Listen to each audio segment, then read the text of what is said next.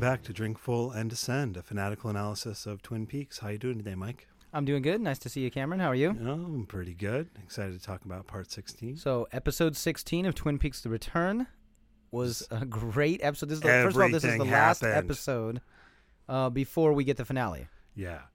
And I mean, of course, there's still questions, but I just was watching this, or when it ended, I thought, like, everything happened in this episode. So much. So let's just say right at the top right here so we can say it out loud, Cooper is back. 100%. Special Agent Dale Cooper has returned to the same plane of existence that we share. Mm-hmm. Well, finally, as Philip Gerard says. Yeah, finally. Yeah. You're awake. Finally.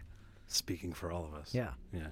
Wonderful. Great episode. So, first of all, it starts off bleak. First thing we see is a dark road, and we get the idea we're about to see Mr. C, and we do, and we're picking up with him and Richard driving. Yeah, and the big thing that caught my attention here was the fact that they do not talk at all. Yeah. Right, just because the last time we saw them, Mr. C says, we'll talk on the way. Yeah. Then we pick up with them, no talking. Yeah. I mean, maybe they talked before this, but I kind of felt like this was the post-talk section where Richard was kind of looking out the window like, Jesus, what have I gotten myself involved with? Yeah, I think that's more or less how it plays, because when they finally pull over, Richard says something like, so we're here then, or something. Right? But he's tamed. You can tell Mr. C is tamed. Richard is nothing compared to the evil inside of, Mr. C. Mm-hmm. So they pull up to this strange dirt tri-section that kind of is reminiscent of a vortex itself. Yeah. They're following this device that Mr. C has. Of course, he's got this magic technology. It's brought him to these coordinates. Yeah, but I don't know if this was magic so much as it was just a GPS tracker. Yeah. He's got coordinates. You plug it into the thing, and it tells you where to go. Okay, but down to the very, inch on the rock that he leads him to? All right, maybe not. Yeah.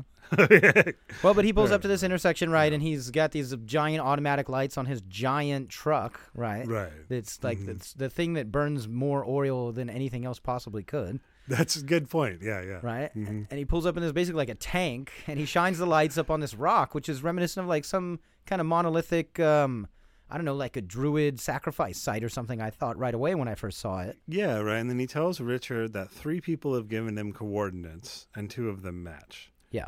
And I have a question here, but maybe we'll come back to it later. Yeah, he says, I'm looking for a place. Do you understand that? Yeah. What you just mentioned about the 3 coordinates, and he asked Richard what Richard would do, and he says, I check out the 2 that match. And then what does he say? You were pointing something out here that you're a very bright young man. And he is indeed, as we will see. Yeah, presently. and in a bit, he will be literally very bright. And he says we're very close to where the 2 match are. It's right up there. And Richard basically says, we're going up there. And he says, yeah, we're going up there right now. And I love how they're like describing the events that are happening right now, what's about to happen, impending doom, it feels like. Yeah, and the weirdness of the question of, do you understand the place? Yeah. It's like, wait, what? I thought in that moment he was harkening back to something he had described on the way or something. Maybe, but he's like, I'm looking for a place. Do you understand the place? Yeah. Mm-hmm. Okay. Mm-hmm. Like it's giving more weight, right? I'm looking for a place. Okay, lots of places. Yeah. Do you understand the place? Like this is the place. Yeah. Right? This is the place he's been looking for. And so do we understand that? I guess. Yeah. But it's night, it's dark. We got the truck's lights that are kind of pointing up to this rock that he thinks is the place. Mm-hmm. We cut from this little conversation to see Jerry Horn running as fast as he can. Yes, our hero returns. Yes, our hero returns. Last time we saw him, correct me if I'm wrong, is him running away from the tree line. Mm-hmm. So it definitely seemed to me like this was maybe the same run. It's gotten dark now, and he's just still been running. But I love how he runs up and goes, People. Yeah. And I feel like the kind of terrain around there is similar to the terrain that we saw him run into getting away from the tree line in that last shot that we saw him in. I mean, so the appearance of Jerry Horn here does signal to me that we are close to Twin Peaks. Yeah, we're at least in running distance of Twin Peaks right now. Exactly. Yeah. Or the region in the woods around Twin Peaks anyway. Right, exactly. And so he says, people, he puts these binoculars up to his eyes to check out what's going on. And they're backwards, right? Yeah. So this is interesting to me a couple ways. First of all, it shows us the vignette that he sees. Right. And it makes everything smaller. Mm-hmm. This could mean a number of things. I like the idea of just it's reversed. So it's like backwards in the sense of like, we've heard backwards speech. This is backwards vision. Yeah. I think it calls out symbolically the idea of like, hey, look at me. Because normally you'd look the other way through the binoculars and you'd be looking right into Jerry Horn's brain or something. Right, yeah. But also the idea that what he's witnessing is so terrible and evil, and that he can't really be that present to it. That instead of he's actually using the binoculars correctly to distance himself. He doesn't want to see Mr. C too closely, because he says, "Oh God." Yeah. And maybe like he realizes what's at the top of that hill or something too, right? Like he's... Yeah, I don't know what's going on with Jerry, right? Yeah, you suggested, you think, and I tend to agree with this, that he's both high and something else. Yeah, right? Yeah, I think so. He's probably high because we keep seeing him smoke pot, but something else seems to have been going on as well. Yeah, I think his foot was stuck in the zone for a little bit before, and he had some time to to contemplate that. Yeah. And in that, he's drawn a perimeter around a couple different nodal zone points or something. But he gets to this one and seeing the two go up to him and saying "people," and then being kind of like, "Oh God!" It's like he knows something's about to happen. I feel like he knows there's something at the top of that rock. Yeah, but it's also interesting to me that given the way that he uses the binoculars, he does not, I presume, identify Richard in this scene. Yeah. His nephew. Yeah. Correct. Yeah. Yeah. Good point. That's something I wasn't even thinking about. Is that is his nephew, right? Or his. Or his great nephew, I guess. Or whatever. Whatever the term is. Nephew right? once removed. Who knows? Great nephew. But it's a horn. Yeah, another horn there. Another horn. Yeah. Mm-hmm. Interesting stuff. But how hilarious also at the same time. So we're seeing this really does build up to this crazy moment. And to see Jerry Horn using the binoculars backwards. Yeah. And just the effect that they're showing us the mat, the way that we've seen that in the past. Maybe the vignette around the evidence during the Ike the Spike scene of his palm getting ripped off, There's a couple times I think that production-wise, they've been messing with what you can do with kind of video effects in this really fun way. Yeah, great. But this is really marching Richard up to the top of this rock to... Mr. C basically is planning on placing Richard at the coordinates as a guinea pig, sort of, is the feeling I got, right? Yeah, I love how he says, you're 25 years my junior, you climb up there, it'll beep when you're right on top of it and everything. Yeah, take this up there, it'll beep, and then it'll have a continuous tone, and let me know what you find. And he's like, all right. So Richard goes up there, the beeps happen, and then it gets a continuous tone, and then he says, I'm there. And then...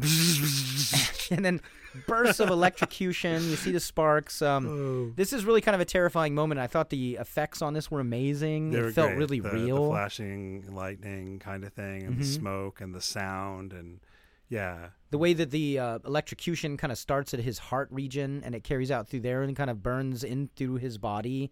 We get this one back reverse shot that's kind of like backlit shadow shot where you see, I kind of got the feeling that is this the shadow of this body that's getting electrocuted, playing out over the valley floor, or is this like the ghostly version of Richard being created even? So there was this weird shadowy shot that I thought is this just him getting electrocuted to death on this plane? Or is this one of those weird electrical transference to another realm kind of moments? I did wonder about that. He also kind of slowly explodes. Yeah. Yeah. And it's reminiscent of any number of things. I think you mentioned Indiana Jones. Yeah. Well, Raiders of the Lost Ark, we see the scene where, you're looking into the Ark itself, the Ark of the Covenant. Yeah. Which is an Old Testament reference, which we can bring this up here. I saw this whole scene playing out as kind of Isaac and Abraham-esque. Insofar as we do get right here confirmation from Mr. C that Richard was in fact his son. Yeah. Right? He says, oh. Yeah. So goodbye, Richard gets exploded with electricity, and and Mr. C kind of says, oh. Goodbye, my son. Yeah. So that's the part where I'm thinking, is this his guinea pig test to see what's going to happen if he were himself to go into those coordinates? And if that spells destruction for the person stepping there, does that mean that the coordinates that he was given leading him here were set as a trap? I think so. And I mean, talking about Abraham and Isaac, it strikes me right now that this is almost maybe a reverse version of the story. Yeah. Because... the story in the Bible is supposed to be about God testing Abraham's faith by his willingness to sacrifice his beloved son Isaac, right? Yeah. Well, what do we get here? It's Mr. C sacrificing his son to check out whether these are the right coordinates. Right. Right? It's like it's totally backwards. Like he doesn't even care about his son, right? His reaction is just, goodbye, son. Yeah. Yeah. And to complete the Raiders of the Lost Ark reference, when they're looking into the Ark, a big biblical symbol, in that moment, Dr. Jones basically says, another Jones, by the way, Mm-hmm. says, not to look into it. And then they survive because they're not looking into it. Everybody else that's staring into it doesn't respect or appreciate the power of God, basically, and is fried to death in a very similar way to what Richard Horne is fried to death by electricity.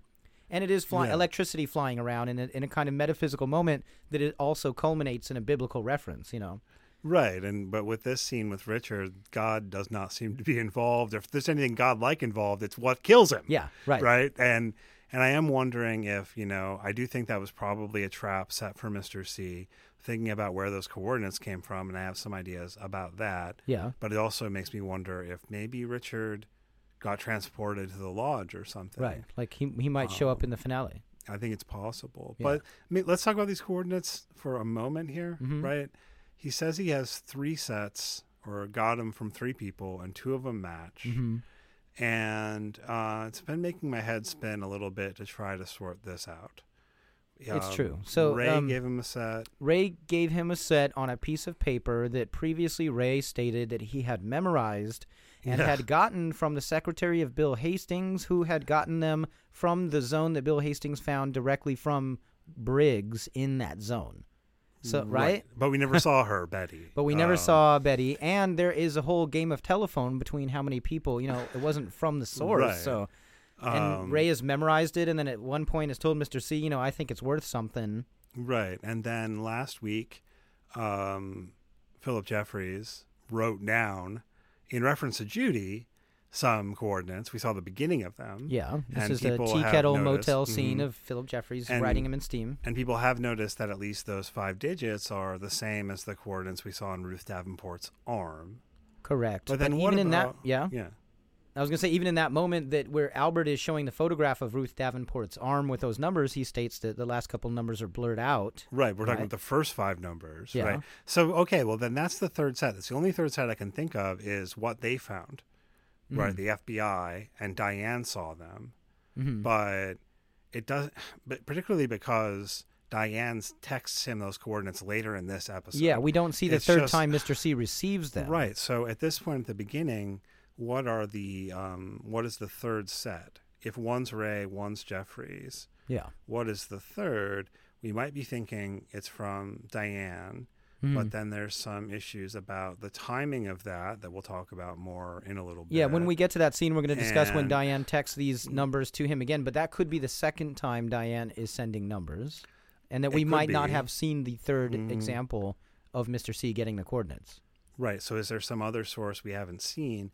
And regardless of all of that, what are the 2 that match? It would make sense to me if the 2 that matched were Ray and Jeffries, because both of them seem to have an interest in getting Mr. C back into the lodge. I think if Ray actually did talk to Jeffries and was telling the truth about that, and that was Jeffries, that would fit.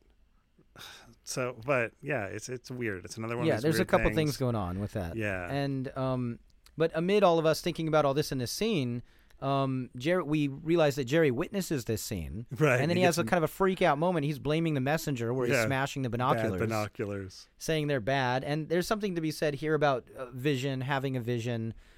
Also, the tunnel vision of it, the way that the reverse binoculars did also remind me of the Vortex, where there's like a long tunnel at the end of which is an image to be seen, But he's basically, I feel like he's suffering or he's regretful, and what he's witnessed he knows is like a harbinger of evil things coming or something. Even though he's at some distance and can't see much, he definitely sees something like a person exploding. Yeah, so, he definitely sees it, yeah. And so Mr. C then walks back to the truck, and he texts the happy face emoji with the capital letters, the word all. And we noticed that the time on his phone here reads 2:05 a.m. Yeah. But maybe more importantly, I honestly, I'll just say now, I'm not quite sure what to do with any of this shit.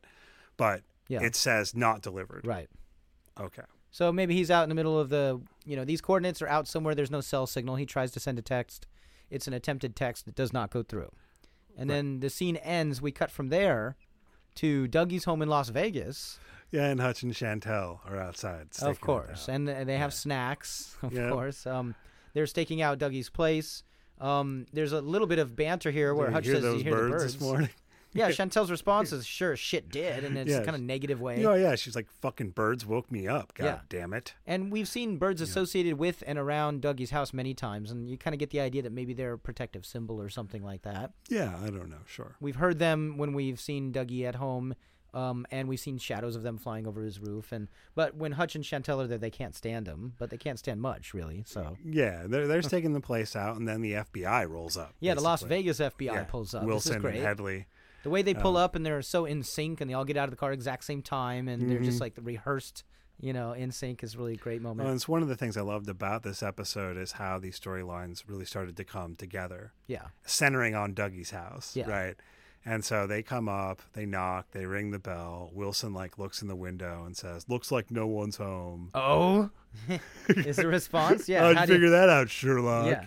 And he tells them, go get in the car and start to stake out the house, and we're going to go check out Lucky 7 Insurance Company. They're looking for Dougie, Right. and they have some traces on him. And so they kind of pull away, and then Chantel says, "Good riddance," or something like that. Good riddance. And they all pull off, and so we're left alone with the assassins watching Dougie's house.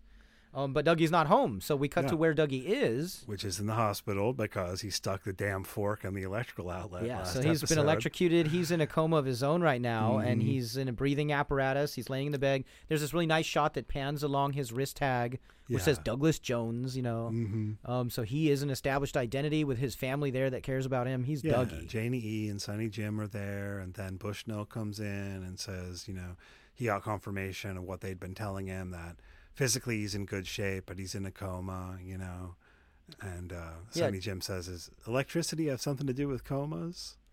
Yeah, and Bushnell says, in this case it did. Yeah, because JD says no first. But this is hilarious. I'm sure everybody listening was laughing along with us because it's so obvious they're playing this out in this really crazy, cheeky soap opera kind of way. Oh, yeah, particularly when Janie E says, "But sometimes people can be in a coma for years and years." Dun, dun, dun. You're hearing that kind of music. Oh, in the and is background. Audrey in a coma? Everyone's been talking about that for weeks. Yeah, and so it's explicitly kind of setting up what might happen later with the kind of base, very simple explanation of oh yeah, you can have a character in a coma for years, bringing it up as but also, an idea. Lynch and Frost wrote this all at once. They filmed it all, Yeah. But they knew that we were going to be talking about this, right? They knew everyone from episode 12 on was going to be like, "Is Audrey still in a coma?" Yeah, and exactly. they're totally winking at it here. Yeah. It's hilarious. So right after this little discussion, guess who shows up? The Mitchum brothers. They care. They showed up. They said they came over as soon as they heard. As soon as they heard, they've got a nice big ugly bouquet. Yeah, a huge bouquet of flowers, which is the finest flowers you can get in a casino, probably. Yeah, probably. But Janie, that Bushnell introduces them to Janie actually, so they meet Janie, and she thanks them and says, "Hey, Sonny Jim, they bought you your gym set, and every kid should have a gym set. Every kid should have a gym." And they explain that they've great. seen this before, which you're kind of like, okay, so you've seen somebody electrocuted before, or just a family member worried of a grave injury. Right. I like when Bradley says something like, "All things considered, yeah, he looks pretty good." He looks pretty good. But they say basically, during a time like this, you don't want to be eating, and you don't want to worry about it. You don't want to eat hospital food, so we brought you some finger sandwiches. Right. So first of all, the hospital food joke. It's here. Yeah. It happened. Yeah. Finally. If people Funny. don't recall, there was this whole running thing, and I think the season 2 premiere, about how bad the food was in the hospital. Right. They made a joke about it 4 or 5 times. Yeah. And so here we're getting a wink at that, I think, too. Candy, Mandy, and Sandy come in. They've got some finger sandwiches. Yeah. Which is fun. That's great. And how, Candy is introducing them and presenting them the same way she did with the gifts. That's one of her main roles with everything. It's just with style. And she has some style and joy with it too. So Janie E and Sonny Jim do eat a sandwich. Rodney jumps up in here somewhere and says, "Okay, give us your keys because we're going to go stock your house up." Right. Yeah. So it's more than just bringing a platter of sandwiches. They're about to totally We're hook them taking up. care of you. Yeah. Dougie is our number one man. Yeah. And she gives them a key, and she's real thankful to hand over the key. Yeah, Bradley says it was electricity, which that is great. too, which is great. Playing the role of the audience, kind of being electricity. Yeah, I feel like this line delivered by Jim Belushi could just explain all of Twin Peaks. What's Twin Peaks about? And play that clip of Belushi. What? It's electricity. I'm oh, okay, I get it. Fits. But I'm thinking immediately from this moment, we've seen Chantel and Hutch outside the Joneses' house. The FBI showing up at the Joneses' house. Now we know the And, Mitchums are headed The there. Mitchums are headed there. It's like, oh, everything's coming to a standoff. Yeah. And I just There we picture go. high noon out on Lancelot Court. You know, it, so, like builds you up know, to that. Yeah, thinking about maybe all three of these parties having to go at each other, but we'll get there. Yeah, so we cut from there back to the Mayfair Hotel where FBI agent Cole's field setup is. This hotel they've always been meeting at. Yeah, and you might almost have missed this scene because the whole scene more or less is Gordon Cole looking at / listening to equipment. Gear. Yeah, it's a very quick scene. It's beeping, it's buzzing.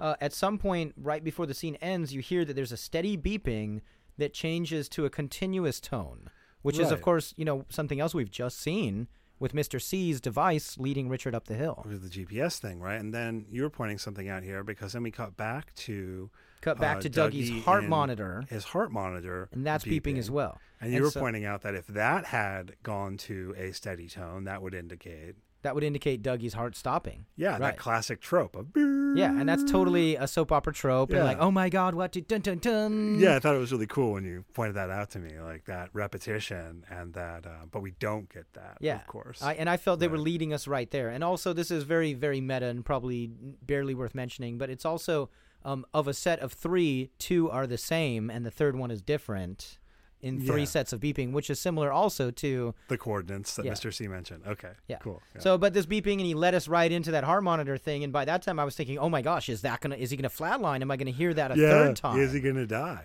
Yeah. But he doesn't. It's kind of a Of funny scene course. where the family's sitting around and Sonny Jim has to pee.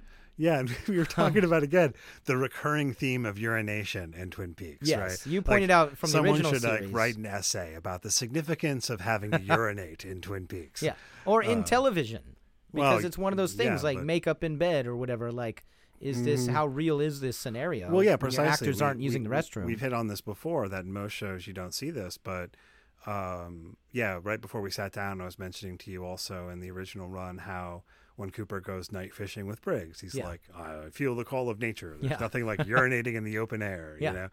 And Comparing it to being a bonding with nature experience, by Yeah. the way, where you're literally, the cycle of water through your body connecting to the cycle of the natural world.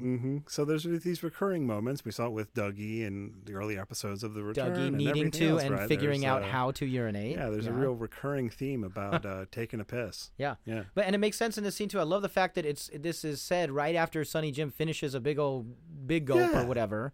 Yeah. And he slurps it away. He's like, "Oh, I just finished a huge soda. Guess what? I need to pee." And it's a good device to get them out of the room. And then Bushnell gets the call from Phil Bisbee. Yeah, hey, this is Phil. The FBI is looking for Dougie. Looking for Dougie. What did he do now? He's in a coma. Yeah, and he looks concerned, and he's still even in a coma. You're like, "What, Dougie? Your influence on people is amazing." So did you tell him that he's here? And Phil says yes. And says, how long ago? Like 10 minutes. So the FBI is on their way to the hospital. Yeah. Is what we're getting from all of this. Building Yeah. up to that, and then kind of we might see the FBI there at the hospital, possibly greeting Cooper or Dougie in a coma. But then we cut to Dougie's house, and in that moment again we hear birds flying around and cawing.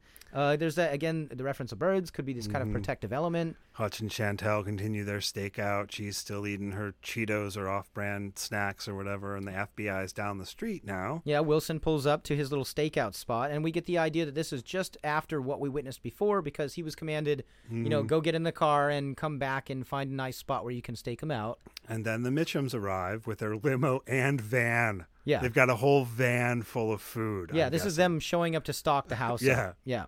Right before this happens, Hutch is kind of like lackadaisically like staring at Dougie's house, and we get the idea it could be for hours. And he It's says, going to be a long day. yeah, it's going to be a long day. And he goes into this little kind of story aside where he says, do you remember Sammy, this guy who died, and maybe a co-robber with them, one of their gang or something from like the that. past? And Hutch says that he owed him money. And Chantel says back to him, do you feel bad about that? Meh. Yeah, we get kind of this, and you know the way that they talk about stuff. There's some other whole fucked up story about how this guy Sammy met his end, Yeah, probably. and the money was probably yeah. significant, Like he probably, all he says is he passed away. Yeah. Yeah. And then there's like this, so you don't really get any kind of like moral compass from these But what, two. we're thinking that Sammy got killed because he owed people money and Hutch owed him money. I don't know. You I just can picture build your own backstory. Yeah, exactly, right? a whole crime backstory to that. I love that kind of stuff. But the Mitchums pull up and are it's kind of like a confusing moment. They're waiting for Dougie to pull up, and then suddenly a limo and a refrigeration van pull up. And Hutch says, "Want any of them, Dougie?" Yeah, and of course Chantel responds, "Say, do any of those look like our boss? No, stupid. There's no Dougie there." Which stuck out to me. I don't know if it should have been surprising, but just the fact that they know that the person they're trying to kill looks just like Mr. C. Right.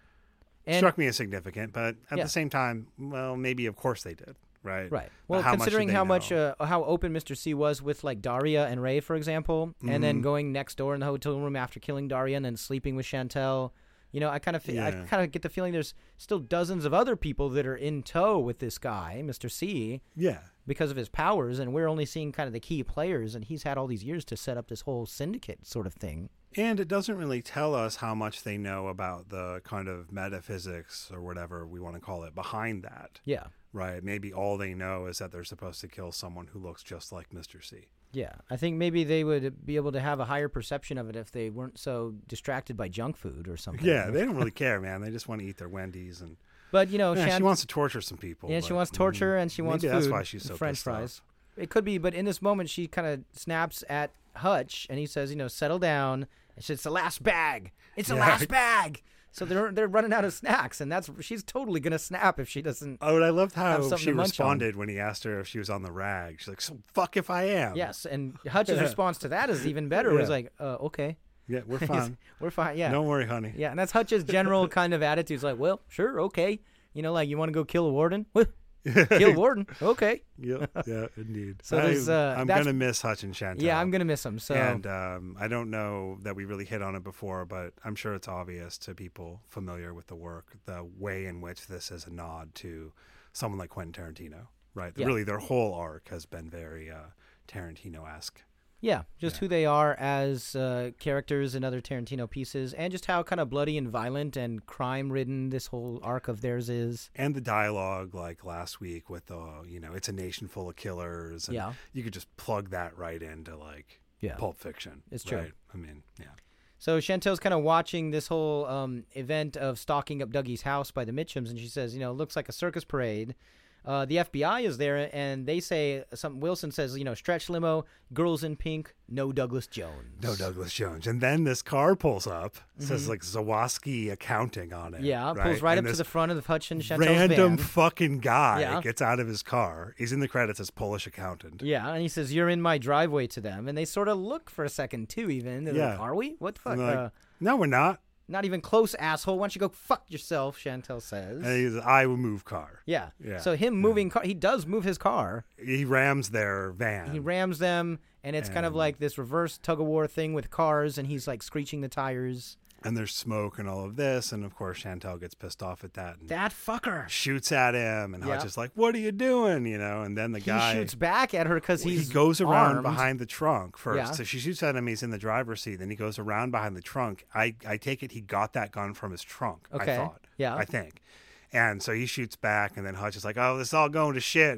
He shoots his shotgun out. Yeah, he hits Chantel, by the way, and she's like, he winged me. Yeah, he winged me. And then it amps up even more with a shotgun. Huge fucking gunfight, and it's like after he's winged Chantel, it's like, let's get out of here. And so she tries to move, but then she runs into his car, knocks the accountant over. Well, and I was wondering, was that an intentional move? She knows he's hiding behind there. Is she smart enough in this kind of like combat that she's like bashing into his car to bash into him? Maybe. Regardless, they finally pull out of there, and then as they're driving the way, the accountant he's got this like Uzi. He's got like a 70-round clip, fully automatic handgun. Yeah, pistol. exactly. And it obviously the rounds he's using can cut right through a van. Right. Because he shoots right into the van like 100 bullets. Like I know it's not technically an Uzi, and I'm not a gun enthusiast, so yeah.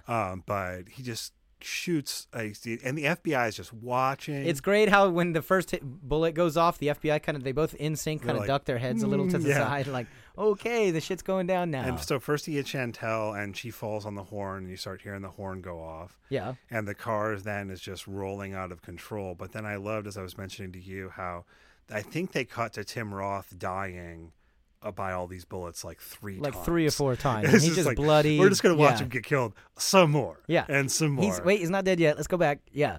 And the whole time the van is rolling, and the van we see is on fire. Yes. Right? And there's also a total shout out to Bonnie and Clyde with the couple that's criminals and they're shot up in their car. And another great film, the Warren Beatty. Yeah. Exactly. And, as much as all of this did remind me of or felt like an allusion to Tarantino, I felt the way it went down was very David Lynch. Yeah. Because, is it a showdown between the FBI and Chantal and Hutch and the Mitchums? Yeah. Nope, it's some random Polish accountant. Yeah. No, the Mitchums actually witness it and like, what the fuck kind of neighborhood is this? Bradley says. People are under a lot of stress, Bradley. And he's like, oh, okay, it's the stress. I love how he accepts that, too. Yeah. Like, you're right. And there's also this moment I'm feeling like, yep, armed Americans, and this is, if you park in front of my driveway, this is the kind of shit that it can explode into. And the dangers of anger and that kind of like, we've seen that as a recurring theme throughout the show, well, too. yeah, and how we actually in the real world do get these kinds of attempts at explanation along these lines. Like road rage is really kind of what we these witnessed like horrific here. things happen and so on and so forth, and that stress or anxiety that people are feeling. Yeah. And I also kind of love in this scene how there's kind of the blessing and the luck of Dougie also carries over to the Mitchums because there's these top-notch assassins waiting outside the house. Guess what? Yeah. We didn't really have to even do anything. They just met their own ends basically because of a random right? interaction. The way that all of this just works itself out. Yeah. We'd been maybe worrying that Hutch and Chantal were going to show up and like torture Janie and Sonny Jim. Yeah, but right. Nope, it's just everything just fine. Yeah. Just worked out. So the FBI kind of watches this all go down until finally they see the van pass them, and then there's the one Polish accountant guy, and they call themselves, they identify themselves, and they arrest this guy. They intervene once it's all over, basically, to arrest the Polish accountant. And there's this great shot where it's like maybe a jib shot that's going up above everybody, but the FBI is calling for backup to Lancelot Court, and it's announced, hey, this is Lancelot Court, this is the King Arthur story kind of thing, but it's also that high noon shootout moment that really was totally hinted at earlier in the episode. Yeah. And it's just such a great, like, one of those, like, the gangland, tough crime, Wild West. But, yeah, it's right in the middle of the pleasant-looking suburbs, which also harkens back to, like, Blue Velvet or something, where we get the nice suburbs and then, like, all the crazy darkness that actually can go down underneath in between the lines. The level of commentary involved, too. First of all, with the FBI just kind of watching as this unfolds and intervening at the end. Yeah. And then also with the Mitchums, who are kind of supposed to be like crime bosses or something, and the way they're just kind of watching, and then they decide, let's just get the fuck out of here. Yeah, let's put down our guns too. Do they see us? Yeah, exactly. let's just get out of here, get the girls. Yeah, we're out. Stress level is up there. People are under a lot of stress, Bradley. That's great. One of my favorite lines of the show. So here's one of the best scenes ever. We cut back to the hospital. We see Dougie on the ventilator. We hear a tone in the room, and we get the idea, does Bushnell hear that too? Which seemed to me like it was the same tone, or at least the same sort of tone as we heard in the Great Northern. I thought so right? too.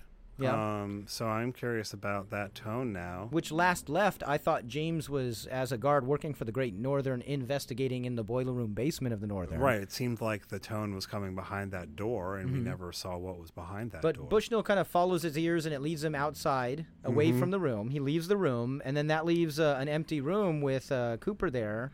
Yeah, and you say Cooper because... And I say Cooper. This is correct, right? Yes. Because basically Gerard sort of appears in the chair. Yep. Cooper wakes up, he sits up, like takes his IV out and stuff like that. And we see Mike say, Philip Gerard say, you are awake. 100%. And of course, and then Mike says, finally. Finally. And he's speaking for the audience as well. This everyone. is hilarious. Yeah, it was because, what is this, episode 16? So 16 times fans have sat around saying, are we going to get Cooper back tonight? 16, and the 16th time was the one. And it's so funny for him to say finally. But he also adds, he says, the other one, he didn't go back in. He's still out. Right. And he says, take this. And he gives him the jade ring. The jade ring.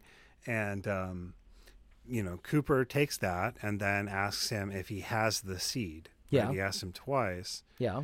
And, of course, at first I didn't know what he was talking about, but Gerard holds up that little, like, golden-looking ball-bearing thing. Yeah, so this is the seed of Dougie. I guess that's the last time we saw that he got this from the kind of what we thought it was the Blackfire annihilation of Dougie, or at least the pre-corpus of Dougie, or whatever representation that was. Yeah. The original Dougie. The OGD. The OGD. Yeah, the Dougie. Yeah. And so that was what he turned into when we saw him go pop in the lodge. And then Cooper, like, pulls out a little bit of his hair and says, I need you to make another one. Yeah. Mike says, I understand. He takes the locket of hair, he puts it in his pocket, and then he disappears. This is meaning a lot. So this is not only, first of all, he's handing him a tangible object through realms when he's not at a lodge point or a vortex. Both ways, actually. Yeah, the ring going one way and the hair going the other way. Another thing is this links the idea of, who created Dougie to begin with? If he's saying, I need you to make another one, does that hint that Mike made the first one or not? And another thing that I noticed is, and for the first time, is when he handed him the ring, you hear this really high-pitched frequency that kind of sounds like, I don't know, a bell ringing, a tuning fork, a Tibetan singing bowl. Right, which you were contrasting with the more low notes we get with the woodsman. Yeah, exactly. So there's this range of frequency thing, which is also something on the electromagnetic spectrum. Mm-hmm. And so that's really a kind of, with whether it's electricity or visual light or even, pressure waves in music, a lot of what we're really analyzing here is the electromagnetic spectrum. But yeah, it caught me that the ring is ringing at a very high-pitched tone. And there are several of these tones throughout the show that before I was thinking, was this tuning fork or what's that noise? And then I did think about a Tibetan singing bowl earlier. And then of course, that is a bowl that you rub a handle of wood around, and it will create a resonance that will sit and loop and tone and drone. Right. And that's totally, I feel like, the sound that we're hearing. Yeah. But it's also like a cultural reference to the Tibetan people again, like we get with the Tulpa and like we get in the original series through Cooper's methods and the Dalai Lama. Yeah, indeed. So there's a lot in this scene that's like, whoa, what's going on with, what's the formula of the magic here? Right. So did the one-armed man, Philip Gerard / Mike, make Dougie? Yeah, I mean, maybe. Cooper is saying another one. Was Cooper involved with making Dougie? I think he's still interested in getting Bob back and becoming one with Bob. Maybe he was even the one on the phone saying, I will be with Bob again, pretending to be Jeffries. Yeah, I've had that theory They're for both a Philip while. Juz. I think that is a possibility. We talked about that before. The other thing that we were talking about here, which I want to be sure to hit on, is the fact that he says, I need you to make another one. Right? Yeah, so now whenever I hear Cooper or Mr. C say need or want, I think back to not only Mr. C telling that to Ray, like, hey, I don't need anything. I want. And that's a very important point to make. Mm-hmm. And then also you pointed out that there's the line from the original series. Yeah, this connection I want to draw, if you recall, when Audrey is in Cooper's hotel room bed naked, he says to her, one of the things he says is, what I want and what I need are two different things, Audrey. Yeah. And the appurtenance I want to bring in here is talking about this word need, how Cooper is using it there and I think here, right? Yeah. Mm-hmm. Is he's not really referring to something like a physical need for food or something like that. He's using it really in a more ethical way, right? If you go back to that Audrey scene, he seems to be saying, well, maybe I want you. Yeah. But what I need is related to the fact that I'm an agent of the FBI. Well, what's the question? Doesn't Audrey say something along the lines of, don't you want me, Cooper, or something? Right, yeah, exactly. Mm-hmm. Okay. And he said, well, what I want and what I need are two different things. But when he continues explicating the idea of need here, I take it, by saying, I'm an agent of the FBI, and that means I have to uphold a certain code of honor and blah, blah, blah, blah, blah. Right. And I got the idea. What he needs is to make sure that Janie E. and Sonny Jim have a Dougie in their life. Yeah, but we're talking about, again, this kind of ethical need. Yeah. Right? That I need you to make another one. I cannot let Janie E. and Sonny Jim lose the Dougie. Yeah. Right? But it's not going to be me because I've got, I've got my own mission, yeah. But he takes it. He says, I understand. He takes the hair, he puts it in his pocket, and we get the idea that he's on the mission. Then he disappears right at the same time Janie E. and Sonny Jim walk in the room and see a fully awake Cooper for the first time. Yeah, and I love how he snaps into action. As before, it was like, Janie E., I need you to find a doctor. Sonny Jim, you go with her. Yeah. And Bushnell jumps in, Dougie's back! Man, that was really funny to see because we know how much Bushnell loves Dougie. Yeah, Bushnell, give me some of those sandwiches. I'm starving. Yeah. And so then he's getting to work right away. He knows what he needs. He knows what to do. And this is a signal that he's building. He's got to build his strength back up. Right. And he asks Bushnell also to get his clothes. He knows right where his clothes are, which is he says behind you in the cabinet right there, and it's interesting. So that's kind of a little clue that points out that he was sentient the whole time. If he knows that, then he's been witnessing and processing information the whole time, even in his coma. Because otherwise, how would he know where they took his clothes and put it into the cabinet, Magic. Could be. Answer it all with magic. But he's so Bushnell also tells him that Phil called and said the FBI is looking for him, and he says, perfect. Yeah. Yeah, that's what we want. We want the FBI to find me. And so there's a couple funny moments here. Bushnell says, you sure came through this pretty strong. He's kind of a little shocked that, first of all, when he's in there, before he wakes up even, he's got the perfect hair. Yeah. He's laying there. I think that they intentionally did the set dressing with the breathing apparatus. The ventilator is so it's not over and covering his face. Right. If you look at realistic versions of that, it would be totally hiding Kyle MacLachlan, but they were just like, no, have it all hanging off to the side so we can see his perfect, beautiful Cooper face. Right. And the doctor comes in and is like, what are you doing? And he's like, well, verify that I'm perfectly fine and should be able to go. And, basically she does. She's like, oh, yeah, you are fine. I'll go get the paperwork started. Yeah. He's like, verify that my vitals are all A-okay. Janie kind of expresses, are you sure this is a good idea? Cooper says, it's a good idea. And the doctor instantly says, it looks like it's a pretty good idea. Yeah. Incidentally, we should this is an Easter egg or what, but this is the same actress who played Louis Budway. Yeah, Belina Logan is appearing again. She was in run. the original series, and we saw her name on the cast list. And you might recall she was the clerk at the Great Northern who was really excited that M.T. Wentz was coming to Twin Peaks. Yeah, the food critic was going to show up at the Great Northern, and that was going to be her chance to show Ben Horn that she knows how to run a hotel or something, right? Mm-hmm. So it's funny, the link all back to the story, but not a literary link, not a link that works in the narrative, but like, oh, hey, here's the same actress we used in the original series, and that kind of subconsciously reminds you of all these things, right? Yeah, I think it's cool. Yeah. So I loved seeing her again. That was really great. But she's also a strong female figure, a doctor presiding in the hospital here, and you wonder if you're going to really connect it. You could say that character used to work at the Great Northern, eventually moved on from that job there and got her, medicine degree. Is that the same character, basically? Yeah, and moved to Nevada, I suppose it could be. Right. Which would be another interesting moment. But anyway, just a little aside. But she looks at Cooper and she says, well, yeah, no, you look good to go. I'll prep your release. Mm-hmm. He says, Janie E., please bring the car around. I'll get dressed and meet you downstairs. Right, but maybe my favorite thing is when he asks Bushnell for his gun. Yes. Because he knows right where it is. Where is it's like a 32 or something in his left Bushnell, shoulder. I'm going to need to borrow that 32 snub nose you carry under your left arm there. Yeah, he knows exactly where it's Which been. we've never seen that.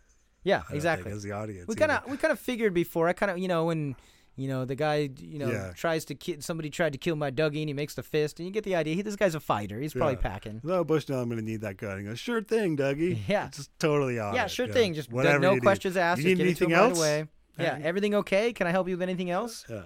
So he thanks him, and in that moment, Sonny Jim's like, "Whoa, Dad's talking a lot." Jane says, "Yeah, he sure is." I also noticed one thing in this little scene here that we've been watching for several episodes. Dougie repeating the lines that everybody else is saying. Oh, right. And you were pointing out how here people start repeating him. Yeah, it flips around. There's a couple examples right away off the bat here where other people are now repeating what Dougie is saying, what Cooper is saying. Yeah, the doctor does it, and then Janie E. does it, right? Yeah. Mm-hmm. So in asking if Bushnell can help, Cooper's answer is, get me the Mitchum brothers. Yeah, and he's so on it, immediately, he's Cooper, right? Yeah, Just even when he says 100%. Exactly. Yeah. You can hear in the inflection in the voice, this is our Cooper back, and there's no doubt it's 100% our Cooper. Right. So mind, body, and spirit, he's present, and guess what? He's ready to solve this case. Right, so get the Mitchums on the phone, and then this is great because, just with all of this in the background, I love it all. I love what they did. Yeah. Because you get such humor and poignancy now in this scene, because Bushnell calls him up and says, Dougie wants to talk to you, and now he's talking to him like... yeah. Brad, I need you to get the plane. I need to go to Spokane, Washington, and so on and so forth. Just on it, Mm-hmm. And so the guys just snap into action, like, oh, Dougie needs us. Let's go. Snap it up. We're gassing up the jet right now. Girls, let's get ready for a plane ride. In the midst of all this prep, the original Twin Peaks music falling awesome starts. Moment. Because it's like, this is what you've been waiting for. You have Cooper back. Yep. We've got Twin Peaks back, right? Like, this is the return. They're gassing up, headed to Washington. They're heading to Twin Peaks. Yeah. Cooper is returning. Cooper has returned. This is the return. Right, exactly. And Cooper it's so has great. Returned, they spent the whole season leading up to this moment where now in the finale we're going to see the return, his return, the return. Mm-hmm. And I just love that. That's really, it's so great. The music as a cue right at that moment. it really was just totally an exciting moment as well. So the Right. Mitchum snap into action. We get the Twin Peaks music. Cooper turns to Bushnell and he says, I have a feeling Gordon Cole will call. If he does, read him this message. Right. And then Bushnell says, okay. And he says, what about the FBI? And Cooper says, I am the FBI. Right. And I thought, yeah. And the thumbs up was implicit. It was right? implicit. Yeah, Everybody was to feel waiting that, right? for it. Yeah. And because they framed it just like the shot from the original series, yeah. too. It's kind of a medium shot. You're expecting him to just real quick punch his thumb up into the air. Yeah.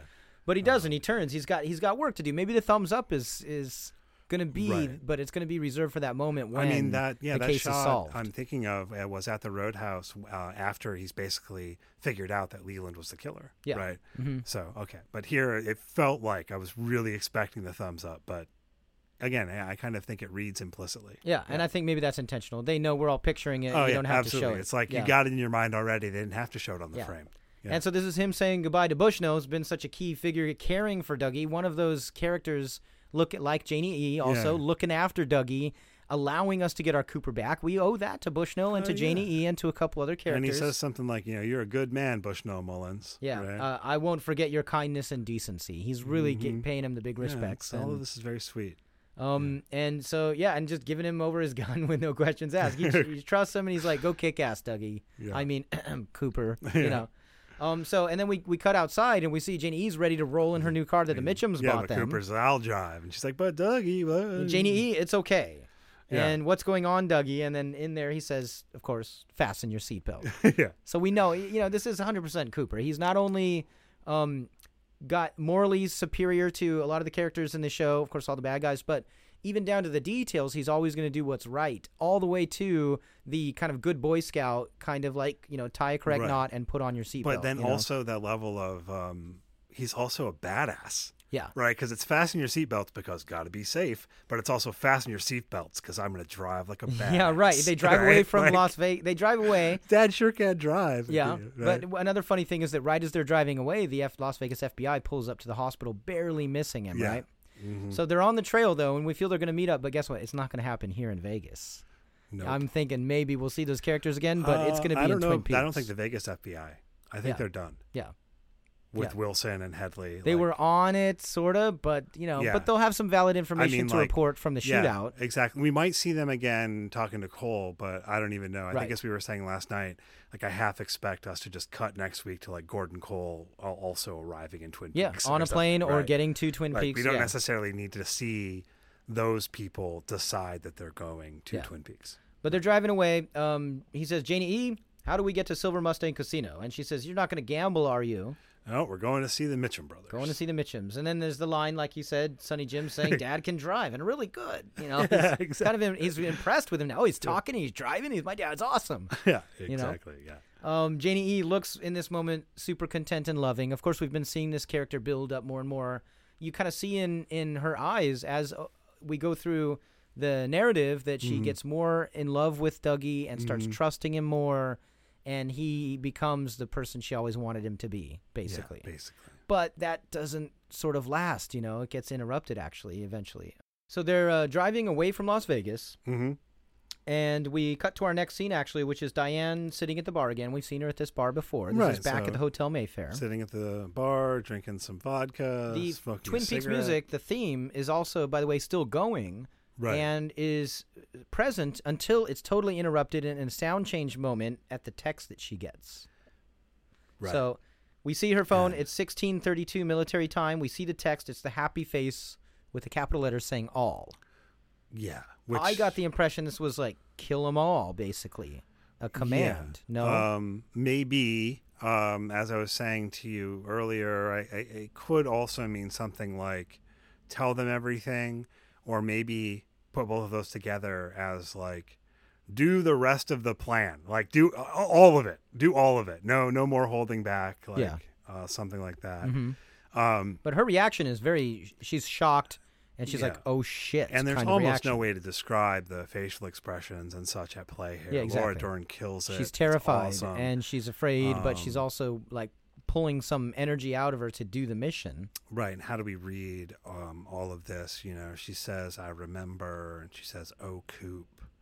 Mm-hmm. But also is looking just stunned and gasping and everything. Yeah. right? So, and then she looks down into her purse. We don't see exactly what's there yet. She finishes her drink. Yeah. She says, "Oh, I remember." And "Oh, Coop, I remember." I'm wondering, is this the moment she's just getting this memory implanted or something? What memory, though? Exactly. Well, what is she Right. remembering? Well, and then at this moment, she actually texts some other numbers, some coordinates, 4855-142-01171633956, These are the and says, "I hope this works." Yeah, and what she means by that too is something I'm still wondering about a bit. Those would seem to be the coordinates that were from Ruth Davenport's arm. And we mentioned this earlier. This would be a third time that Mr. C is sent coordinates, but this is after he sends the happy face all text. Which was after Richard got torched. Correct. So we don't know for sure if this is the third example. It's after all that, so we assume not, which would make me think perhaps Diane sent him coordinates before in a scene we didn't see. I don't know. We saw her, for the record, we saw her looking up the coordinates on her phone before, not sending them. Right, exactly. I also want to say here, Mike, I am at this point fully willing to give up my hesitance in believing that Mr. C and Diane were communicating. I think that's out the window. Yeah. It seems pretty clear. However, at the same time, now I have a new issue, or same kind of issue in a different twist on it, if you like, with these time codes, right? Because she was, okay, so when Mr. C was sending this text message after Richard died, or whatever, as we noted, it was 2:05 a.m. Okay, but also he wasn't getting service. Apparently it said not delivered. All right, so maybe he resent it later. Diane gets the first text message. As you say, her phone says it is 16:32, 4:32 p.m. Right. But the time code on the text message itself says 16:31. Okay, so far so good. But when she goes back to her phone, when she's typing in the coordinates, the time code on the text message itself, not the time on her phone, the time code on, when that text was received, now says 16:44. Correct. So then later, to jump ahead a little bit, when she looks at her phone again, once she's up in the other room, then the time code for that message says 15:50. Yeah. And her reply with the coordinates is not there. Yeah. In that last one. Right. So what's going on with those various text messages and with these time codes? I guess there are a couple possibilities. As you mentioned, one of them would just be to chalk all of this up to your kind of continuity error. Yeah, just to get that out of the way and mention that as a possibility. If they're shooting sequentially and they're shooting with cell phone technology and they're shooting the screens of the phones and they're not using CGI to correct all the timestamps, then it would end up looking jumbled, something like this. Right. There were also time issues with regard to the earlier text message, like the Las Vegas message. Right. I'm not sure if we hit on that, but Mr. C's phone there said 9:34 when he was sending that. When Diane received it, it was 7:28 p.m., I think. And there were time zone differences, but in the wrong direction for that to account for this difference. Right. So, okay, there's all of this stuff. Okay, so it could just be along the lines of continuity errors / not caring about this, just kind of we could wave our hands at it. But we are also in the middle of a story about interdimensional travel and possible parallel universe theory and time travel. We may well be. That stuff has been happening, you guys. Time and space itself is getting fractured amongst different layers. So I'm definitely almost fully on board with this theory or interpretation at this point that, no, what this has to do with is something along the lines of fracturing or splintering time, or parallel realities related to this multidimensionalism. And then I'm going to throw in there too, I started thinking, okay, well, I was worried about how Mr. C had the 3 sets of coordinates if Diane sent them later.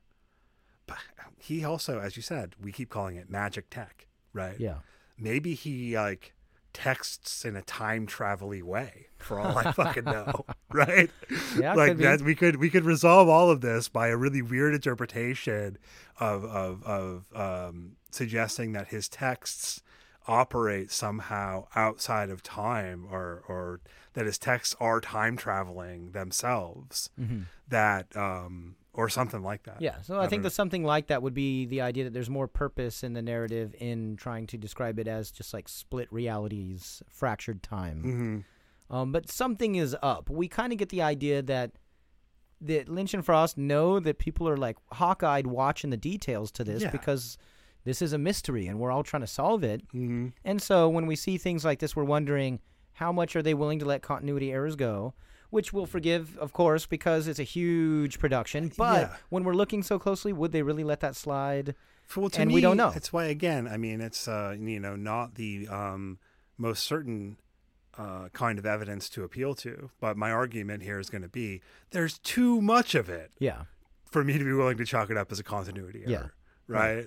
Like, I don't know. Or just in the idea of the meta production, all these things that are happening all the way to creating a separate website for Bill Hastings' website, Yeah, which, by the way, mentioned the possibility of splintered time. Right. So, yeah. But that's what I'm bringing up is this idea that they're fine with anything like that as long as it fits under the umbrella. Like, will it work? Yeah, we're talking about split time, so of course it'll work. Keep it in, Yeah, I like it. It could be both. Yeah. It could totally be both. It's a mystery. It can be ambiguous. It's going to be some kind of splintered time stuff, so don't worry about that. Exactly. And I think that plays fine. Yeah. So in this moment, though, Diane looks grave, and I think she's bouncing back and forth. I can see, first of all, Laura Dern, I love you. You're so amazing. And another one of these actresses like Grace Zabriskie, the Lynch has worked with forever. And we see this whole history of their collaborations in the scenes that are fresh and new. When I read Laura Dern's face, I have all these references from all the other projects, So and much. She's so great with her face alone and not telling you every word. You see that she's got this incredible internal struggle, and she's threatened by the worst evil demon, and at the same time is also trying to save the greatest hero, but they're the same person. Like, she is caught between and these so two. There's this conflict, and the one thing that I'm really wondering about is what does she mean when she says, I hope this works? Well, that's what I mean. Is she now planting some possible different coordinates that if they do turn out to be the trap coordinates, maybe that's the moment she's, in this, of course we have to give for the time change. Or is this some sort of desperate way of still trying to get Cooper back and tip Cooper off? Well, I mean, or is she texting these this last one? Are we sure that one went to Mr. C? Maybe that was texted somewhere else. Or maybe that one did go to Mr. C, and they're the right coordinates that are going to lead him to Twin Peaks, and she remembers something else pertaining to the real Cooper, who Coop, just I woke remember. up. Yeah.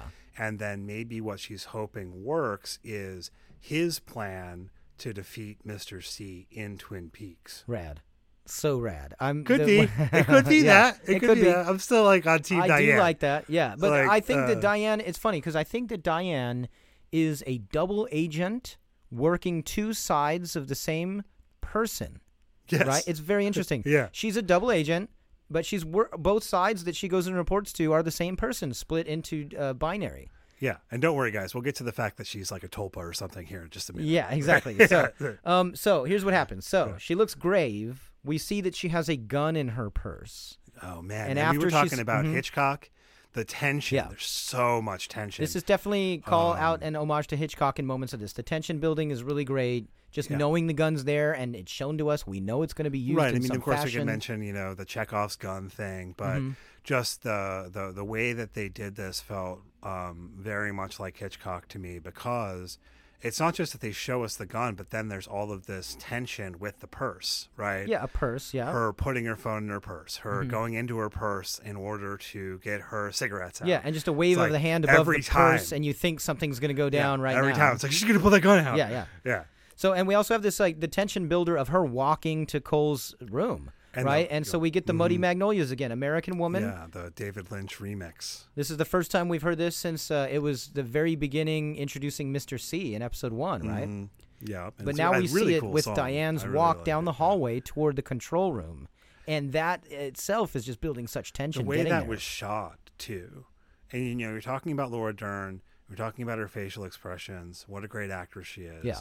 And then these shots, too. I can't help but think about Inland Empire. Yeah.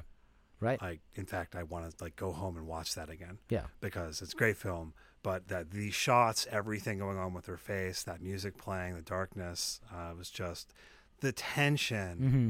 was so palpable. Mm-hmm. I felt like I could hardly breathe. Right. You know.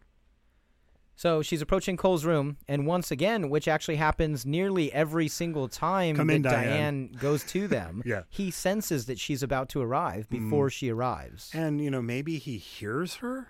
Yeah. Right. I guess that's a possibility.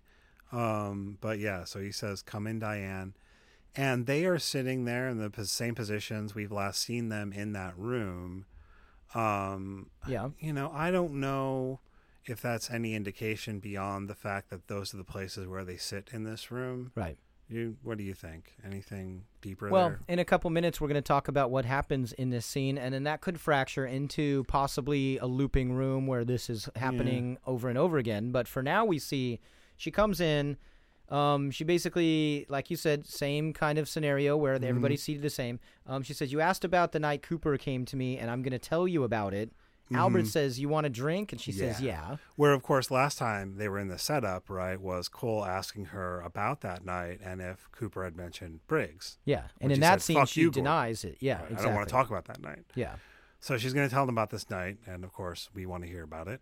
And the whole scene, this leads into a monologue, but it opens with Diane opening up her purse. Yeah. And you think right at the beginning, oh my God, we're not going to get the story. Mm-hmm. She drinks up, she pulls her cigarettes out instead, and we see that Cole is actually watching her very closely. And I thought there was a little bit of a licking his lips, looking at the cigarettes moment, like they hinted at before when they shared one. Yeah, is he looking at the cigarettes that way, or is he just or is he already kind of thinking? Are all of them already thinking, man, is she packing in that purse? You know? maybe, or is Cole excited for the story? Yeah, because he wants so he's to leaning hear into that about too. night. Maybe and she leaning sets into the that, scene. yeah. She goes into it. Says it was about 3 or 4 years after I stopped hearing from Cooper.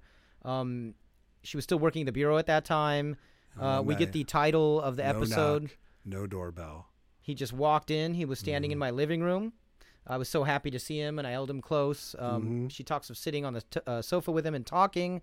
Says something along the lines of how all he wanted to know about was what was happening at the bureau. Yeah, right. So she's really happy to see him. So this is 3 or 4 years after he disappeared, I guess. So this is putting us in the early 90s. Yeah. And of course, she's happy to see him. She says it felt like he was grilling me, but I told myself he was just excited to hear about the bureau stuff, right? Right. So she also says, right, she wanted to hear everything about what he'd been up to. Yeah, what he had been doing. It doesn't sound like she got much of that. Yeah. Right. Because somewhere in there, she says, and then he leaned in to kiss me. And she says it only happened once before, hinting that they had at least one other kiss before, right? Yeah, that's new information that they did have one kiss once before, which I don't know if that indicates a whole heck of a lot. But just to think of all the times we saw in the original series where he's speaking to her, and what was their level of flirtation / romance at that point? Yeah, I mean, it indicates something. Yeah. But, a single kiss is not a relationship. But right? it's That's all I meant. a reference that she knows, like she says. Mm-hmm. This time, though, as soon as his lips touched mine, something went wrong. I felt afraid. Went wrong. Yeah. I felt Something afraid. went wrong. Yeah.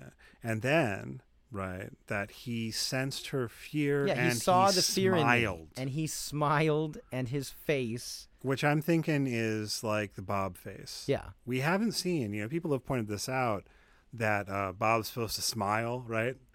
Everybody around, Yeah. he likes fun, whatever. Right. We don't really see Mr. C smile, except in that scene in the prison when he's looking in the mirror. And he says, good, you're still with me. Oh, boy, is that a spooky scene. So I'm thinking of something like that face. Yeah. And he smiles. And, of course, that would make you afraid. And she says that's when it started. But she was afraid before he smiled. Yeah. Right? He smiled at her fear. Yeah. Which also very much fits in with Bob. Right. I think. Feeding off of the fear. Mm-hmm. Exactly. Exactly. And then she says, and that's when it started. He raped me. And she repeats that.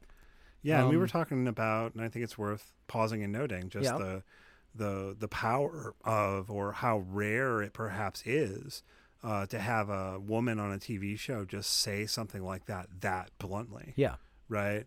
And this is pulled off so real. And she's really pulling into the pain and the trauma of so many people. And this makes you think of it in the real world, And what are the statistics? And it's just something that's awful. But to hear it pronounced is not to shun it, not to deny it, but to openly have it right there in a climactic moment in your show. And, this is a big thing that I want to hang on to in thinking about Diane's character up to this point is at this kind of emotional level, I believe it. I think that there's genuineness going on there. Yeah. So back to that in a moment. But back to this internal struggle that she's in, where she's realizing, and it's kind of like this horrific epiphany, right? The thing that she's realizing is horrific. But she's going into this, and then she says, afterward, he took me somewhere, like, and she struggles with it a little bit. Yeah. But she remembers, it's like she's discovering it as she's remembering an old gas station. Which I immediately thought of the convenience store, of course, as we call it. Which it probably was, I think. Yeah. Yeah. So she's thinking about it. You could see the way her eyes shift, and she's like picturing it. She's placing herself back there again. She becomes obviously afraid. We flash to her looking down at her phone, and she sees the smile with the all text. Right. This time stamped 1550, like you mentioned. Exactly. And there's a period this time too. Yeah. It's just a little different. Yeah, slightly different, but she sees it again, and it brings back to mind, like, oh, I've been commanded by this awful force, and she starts almost hyperventilating, trying to deal with all this happening. Yeah, we were talking about this along the lines of a Manchurian Candidate kind of thing or something. Like this all message was triggering something. Yeah, right. I guess. Yeah. And in this moment, she says, I'm in the sheriff's station. And she repeats it, I'm in the sheriff's station. She also says, I sent him those coordinates. I'm in the sheriff's station because... And she says, I am not me. I am not me. And she's freaking out, right? She looks into her bag again. At this moment, we see a shot of Tammy and Albert, who are kind of rustling in their seats, getting ready for action because they're they seeing know. it coming. Yeah. And for me, I thought maybe in particular when she said, I sent him the coordinates. Yeah, exactly. Like, oh. But there's a pause moment here for a second. I was wondering, at some point in here, especially saying I'm in the sheriff's station, this made me think, wait, is Naido coming through her now? And then when she's saying I'm not me, she's back to being Diane. I took it as a little section where suddenly she's speaking for Naido, saying, I'm in the sheriff's station, and I gave him those coordinates. And maybe Naido is the third source of the coordinates, possibly. And hear me out. And then this links to all the possible idea that maybe Naido and Diane are somehow connected. There's a similarity in the names. You have Naidian, right? You have Diane dressed in basically using a very popular haircut that's very popular in Japan, and it's that kind of style haircut that was invented in Japan. And she's also the kind of garb that she wears. Okay. You know, there's kind of something in like a little J-pop kind of sense thing that she's doing. Yeah, I suppose. And I mean, the biggest thing for me would be this line, I'm in the sheriff's station. And saying she's in the sheriff's station, yeah. That's the one thing that I would hold. I mean, okay, maybe. But the similarity of the name, it's like Diane backwards with an O. And I suppose it's possible. But as she's saying, I'm not me, I felt, okay, now she's back to being Diane, and she's realizing, it's an epiphany moment. She realizes that she's not her, meaning she realizes that she's a doppelganger. Well, she's a tulpa. I'm She's not sure if those are the same. I'm not sure how these terms work either. But at that moment, she pulls the gun, right? Mm-hmm. But Tammy and Albert are quicker, and they shoot her. They're on it. But then she just like zaps out of the room. Yeah, she like flails a moment, then she flies away, disappearing in a similar way that we saw Laura disappear before. Yeah, or Naido. And right? Naido. So, I mean, I guess, there are some things there to pull on. And shit, since people are talking about this and it's turned out that other things people were talking about turned out to be true. Yeah. It's probably true. Yeah. That's kind of where I'm at be. this point. Like, I've been resisting these things. Like, no, pay attention to these little details and how something else might be possible. And it's like, no, Richard was Audrey and Mr. C's son, and, and so on and so on and so on. So, maybe that Which is, I think, a good sign. It means that we're going to get a heavy mystery, but we're not going to be left out completely in left field. Yeah. At this moment, though, Tammy kind of, after a second of being shocked, and Tammy's the most shocked, she says, wow, they're real. That was a real tulpa. Sheriff station? And Cole responds saying, sheriff station, which, of course, he's pointing out the most important line that he tuned into, because he's the greatest FBI agent of all time, maybe second. Mm-hmm. Yeah, this whole scene where you get Tammy's reaction and she says it's tulpa. So here's the question. So if Diane was a tulpa we need of to talk about a doppelganger of the real Diane, and that was the moment she disappears, similar to Lois Duffy, right? Yeah. It calls to that, where Lois Duffy was the woman in the hotel room that Agent Jeffries and Agent Cole long ago started their first Blue Rose case with because they saw a tulpa. And that was described to Tammy, and Albert kind of leads Tammy into describing, it's a tulpa, and then gives her a nod saying, yeah, that's right, good. So first of all, Tammy uses the word tulpa, and I don't know about Lois Duffy, but I am thinking there's a distinction between being a tulpa and being a doppelganger. Okay. And I'll tell you why. Yeah. Think about Cooper. Yeah. So you've got Cooper, then you've got Cooper's doppelganger, who we've been calling Mr. C, who it seems was created in the lodge at the end of season 2, right? Then you've got Dougie Jones, again, OGD, original Dougie, Yeah. right? Maybe Dougie's a tulpa. Yeah. He seems more like being similar to a tulpa in my mind. Okay. And maybe, given what we're about to see too, there's a similarity between him and Diane. Yeah. Right? Mm-hmm. So I'm thinking there's a distinction between being like Dougie or Diane here and a doppelganger. So Okay, I can get that. I want Yeah. to call the one a tulpa Yeah. and the other a doppelganger. I like that. I'm with you. Just for terminology. Mm-hmm. Because it seems like, right, I don't think Mr. C has that little golden seed ball in him in the same way. Well, right? this is such an I think he's a interesting- different yeah. kind of thing Yeah. than Dougie Jones was. But right? it, of course, calls to question what is a doppelganger then? Because Mr. C, I mean, that is Cooper. We were talking about this earlier. Right. So if Cooper back in the day went into the lodge and then Bob took over his body, we saw him running around in the lodge with a twin, whether that's a tulpa or a doppelganger. I think Right. more of that doppelganger applies then. Yes. He is a twin figure running around the Red Lodge. The bad one gets out. So Right. we assume, and we have seen the good one stuck in the lodge. The evil Dale has gotten out. Well, and also it was the lodge beings who, at the Arm, I believe, who used the word doppelganger Yeah. in the lodge. Correct. That's happened a couple times Yeah. now. Right? Correct. Yeah. So, but what gets out is, okay, Cooper's doppelganger, and Cooper is still in the lodge. The good But- Cooper. But Yeah. here's my question: is why haven't we been calling Mr. C Bob this whole time? Because I think that there's a difference between Bob and the doppelganger. Okay, so but the doppelganger is evil Coop and is also possessed by Bob. Yeah, that's what I think. We Okay. talked about this a bit, I think, in the one we did on the first 4 parts. And as I recall, you mentioned like the idea of bringing in something like a yin-yang thing or Mhm. something like that, so that the doppelganger Coop would just be the bad half or something. Right, but I it can't don't exist know. independently. It still would have a seed of good, just like the evil one would still have a seed, or just like the good one would Yeah. still have a seed of evil. Right, but maybe we shouldn't read that so straightforwardly along the lines of good and evil, right? Well, I mean, for what Mr. C does seem to have that our good old Dale Cooper had in the original series is that level of being a badass, yeah. right? Being super clever and all of that. That's there. It seems like that Yeah. aspect of Cooper is there. And we have the moment where Philip Jeffries does, he tells him about the moment he saw him in Philadelphia, and he says, "So you are Cooper." yeah.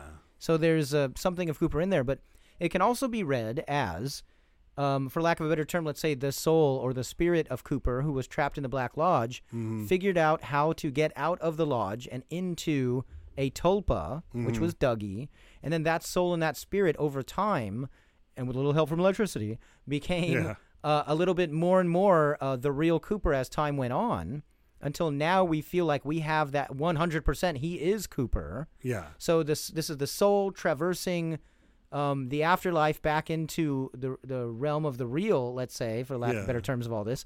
So the soul traversing death and becoming alive again. And, so Cooper has escaped death. Is this like a Ingmar Bergman playing chess with death or something?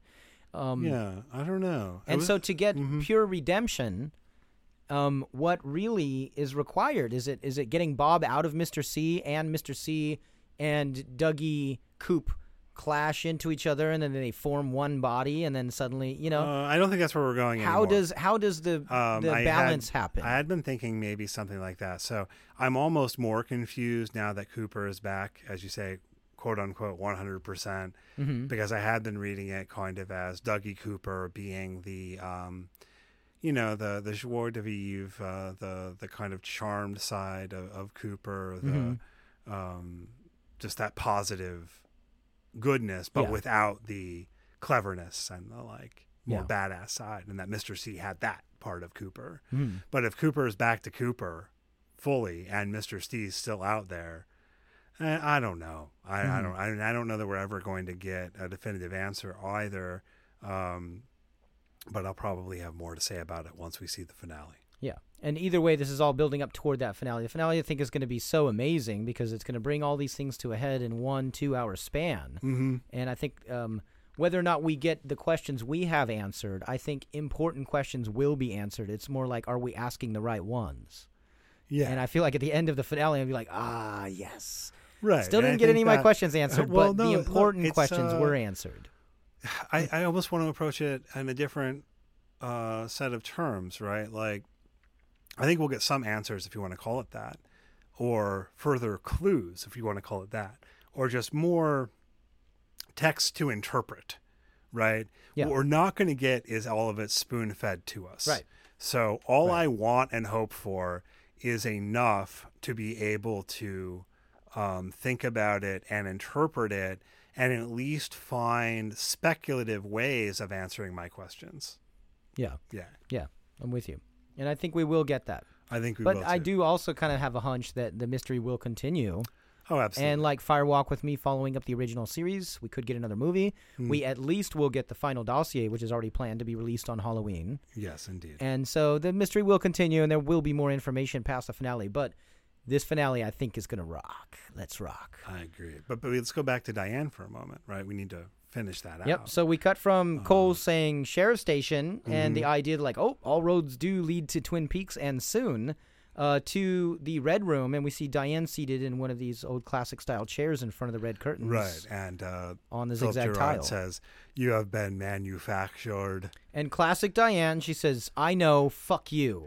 Right? Yeah. So this is great because even as a manufactured tulpa, she's aware of it, but still has the essence of the whole fuck you thing. Yeah, and it complicates the issue. So first of all, as you were pointing out, she speaks normally. Yeah, not speaking And backwards. The only other people we've seen speak normally were Cooper and, we realized, the original Dougie. Yeah. When he says, "That's weird. Yeah.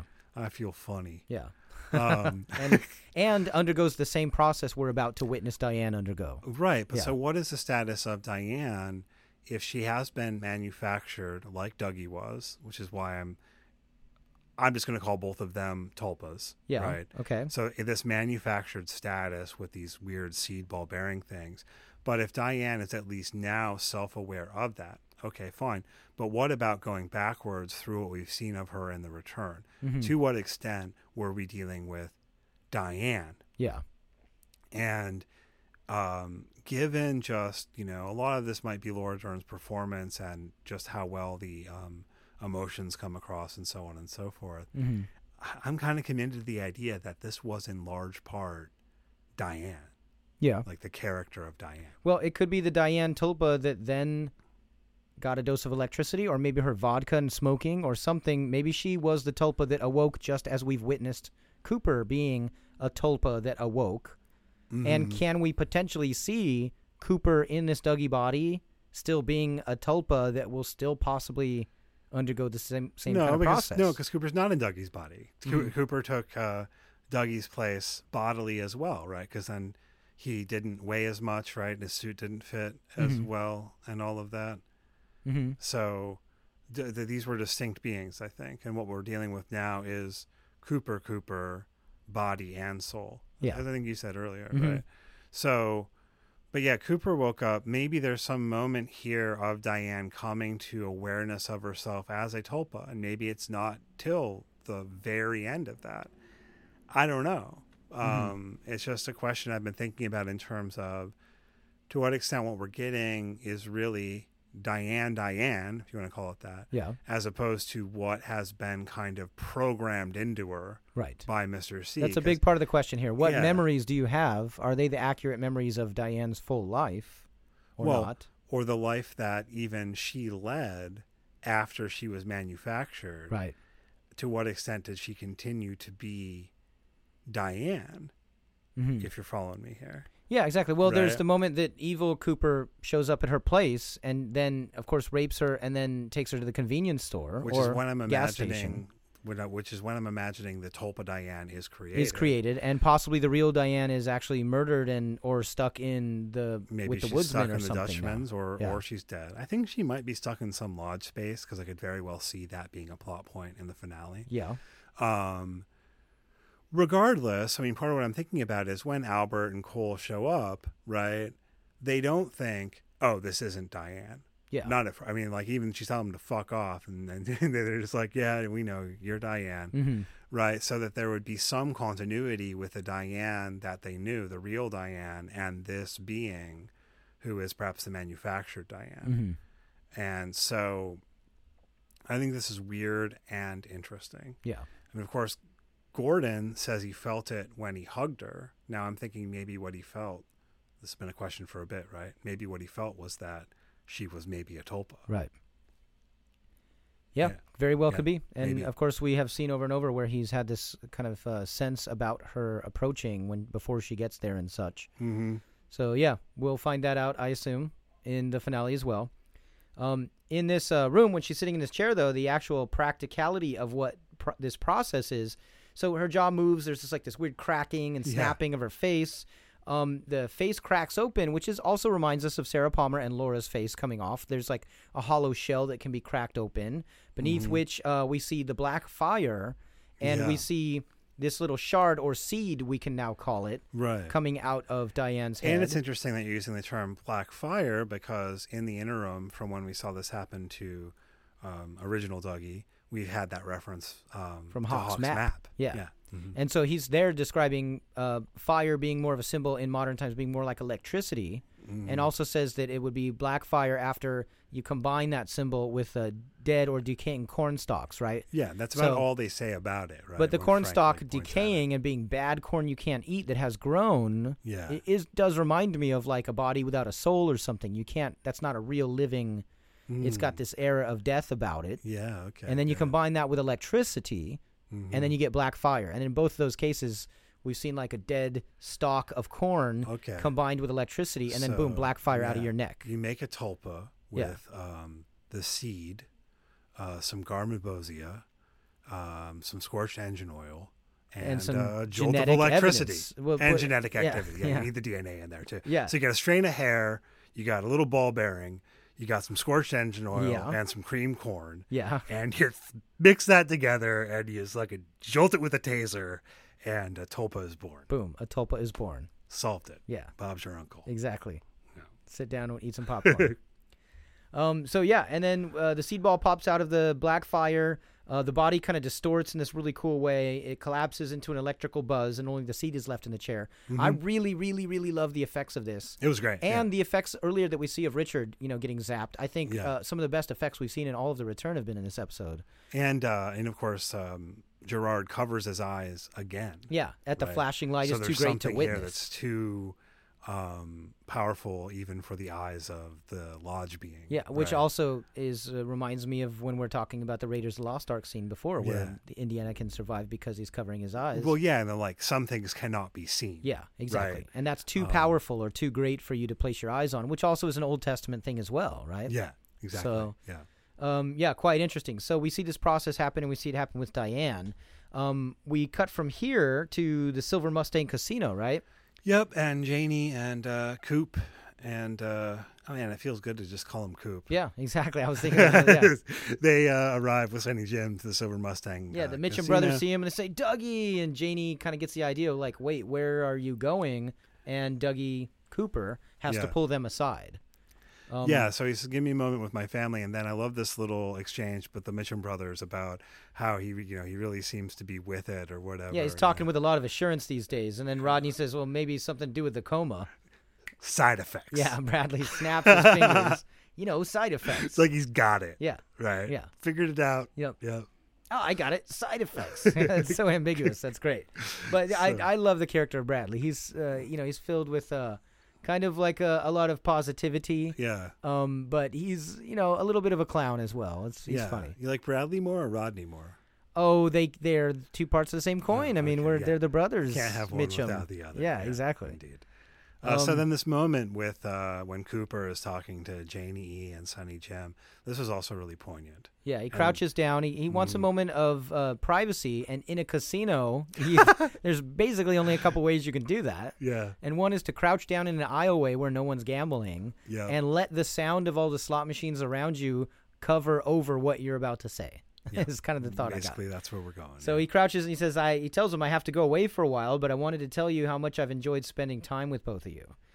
This really hit me. You made my heart so full. Yeah, so full and just sad. And it reminds me of many moments that really exist where, somebody has to say goodbye to their family, And also that we have, I mean, the whole series, everyone's been wanting Cooper back, of course, but the way they did this, now we've got to deal with the fact that we lost this other character. Yeah, we've grown to love Dougie. Yeah, we lost Dougie Cooper. And And Janie's realizing that. She says, "What?" And he says, "You made my heart so full. What are you saying? We're a family, Dougie. I mean, I will be back." And Janie says, "Wait, you're not Dougie?" Right. And then Sonny Jim, very melodramatically, is like, "You're my daddy. You're my daddy." Which reminds us both. Yes, you're my dad. You're my dad. Yeah, it reminded me of the Donna scene at the end of season 2 when she's hugging Doc Hayward saying, "You're my dad." Getting confronted by Ben Horne stepping in and saying, "Hey, wait, no, your family's not what you thought." Yeah, I think there's a little callback going on there. But Cooper here says, "I'm your dad, Sonny Jim. I'm your dad and I love you. I love you both." And he hugs him. Janie cries. He's walking away. Janie comes after him, says, "Don't go." But then says, something like, "Thank you, whoever you are." Yeah, when he says, "I've got to go," but he promises her. He says, "I'll walk through that red door even, and I'll be home for good." Oh, yeah. And we get the idea, are you saying that Dougie's going to actually be back? Or you're going to finish your business and you plan on coming back? Janie's smart. Yeah. Because when he said, "Dougie," I mean, I will be back. Yeah, right? She's already been picking up on this. She's Yep. already been picking up on it. And, we've seen her picking up on it throughout. Like her confirmation that whoever she's dealing with here is not really Dougie. Yeah, and like you point out, she says, "Whoever you are, thank you," after saying, "Don't go," and he says, "I have to." It's a super dramatic moment. It's like Humphrey Bogart moment, right? I have to, right? Yeah. That distinction between need and desire we were talking about before. Again, this is not I want to go. It's I have to go. It's my duty. Yeah. Yeah. It's my duty to go, right? This reminded me of like Odysseus or something. Like he's got to go and, face this mission. What would that make her, Penelope? I guess, yeah. I don't know. Yeah. And we've, of course, had, a Dido reference and all this. So much mythology spills over into this. Yeah. But he says, "I have to." A strong romantic end of the big Hollywood movie scene kiss that I kind of felt he wasn't returning now. Now he realizes he's Cooper. Yeah. She is trying to hold on and kisses him, but you don't really see it, but it doesn't feel like he returns it to me. But again, I know I agree with you, Mike, but I think that how I'm reading it, it's not that he doesn't want to fully kiss her back. Yeah. It's that what he wants and what he needs are two different things. Exactly. And what he needs is related to his duty as an agent of the FBI. Yeah, and putting your duty before your wants really is established as the high ethical and moral ground to stand on. And again, like I said earlier, that's when we are really seeing our Cooper in action. Absolutely. Taking the high road. And it's really beautiful to play it out this way. And also very sad that he's leaving the family. And she says, "Whoever you are, thank you." And he joins the Mitchums and he kind of like does a half look over, doesn't look back at her fully, and he leaves. The camera is a reverse shot showing Janie and Sonny Jim, and the camera's backing away from them. Yeah. And so they're getting smaller, and you get kind of this nostalgic feel that like there they are, they're going away. And it's also in the middle of this casino. There are tons of sevens everywhere from the slot machines. There's a strange, scarab beetle symbol and all kinds of crazy sounds and blips and beeps happening all around them. In an episode of tons of beeps happening, by the way, we get back to the sound of the casino beeping, from all the slot machines, and we say farewell basically to Janie E and to Sonny Jim. Maybe, man. Given that it's Twin Peaks, I don't know how much can I hope for the series to end with like Janie E and Sonny Jim having Dougie come home and the family embracing.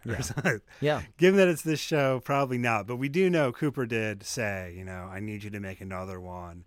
So he is planning to provide them with like a new Tulpa Dougie. Yeah. I guess. Yeah. And hopefully this one will be more like Cooper and not such a gambling philanderer. Yeah. Will the new Tulpa just go back to Jade and then things will revert? About thinking about Diane too, in contrast to Dougie, because he didn't seem like he was like Cooper much at all, right? Yeah. It seemed like he was gambling too much and he was having sex with prostitutes and was caught up in Tony's insurance fraud and so on. So how exactly do those relationships work is a question. But if Cooper is now responsible for the existence of the new Dougie he's asked Gerard to make, hopefully this will be like, good, upright, Cooperish Dougie. Yeah. Cooperish Dougie, yeah. Yeah, great. Okay, so we cut from this goodbye into the inside of the Mitchum's limo. Yeah. And this is a hilarious scene, too, because we get Rodney saying, okay, wait, Dougie, let me just get all this straight. And, of course, all the audience, all of us are saying the same thing, too. But Bradley's saying, like, oh, hang on a minute, I want to hear this, too. But the implication that he can't hear it until he has his Bloody Mary. Yeah, and so it's funny. And the Bloody Mary is basically already made, and Candy hands it right over to him. And he says, he takes a slurp of it, and he says, okay.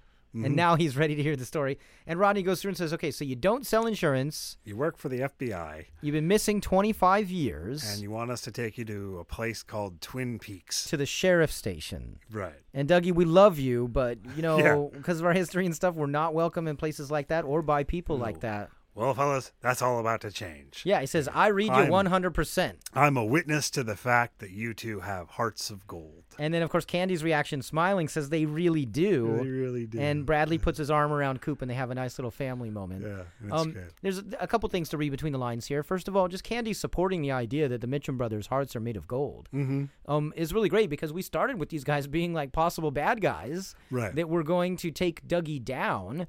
And that were set up from the very beginning with Mr. Jackpots as being like the threatening element in Dougie's story.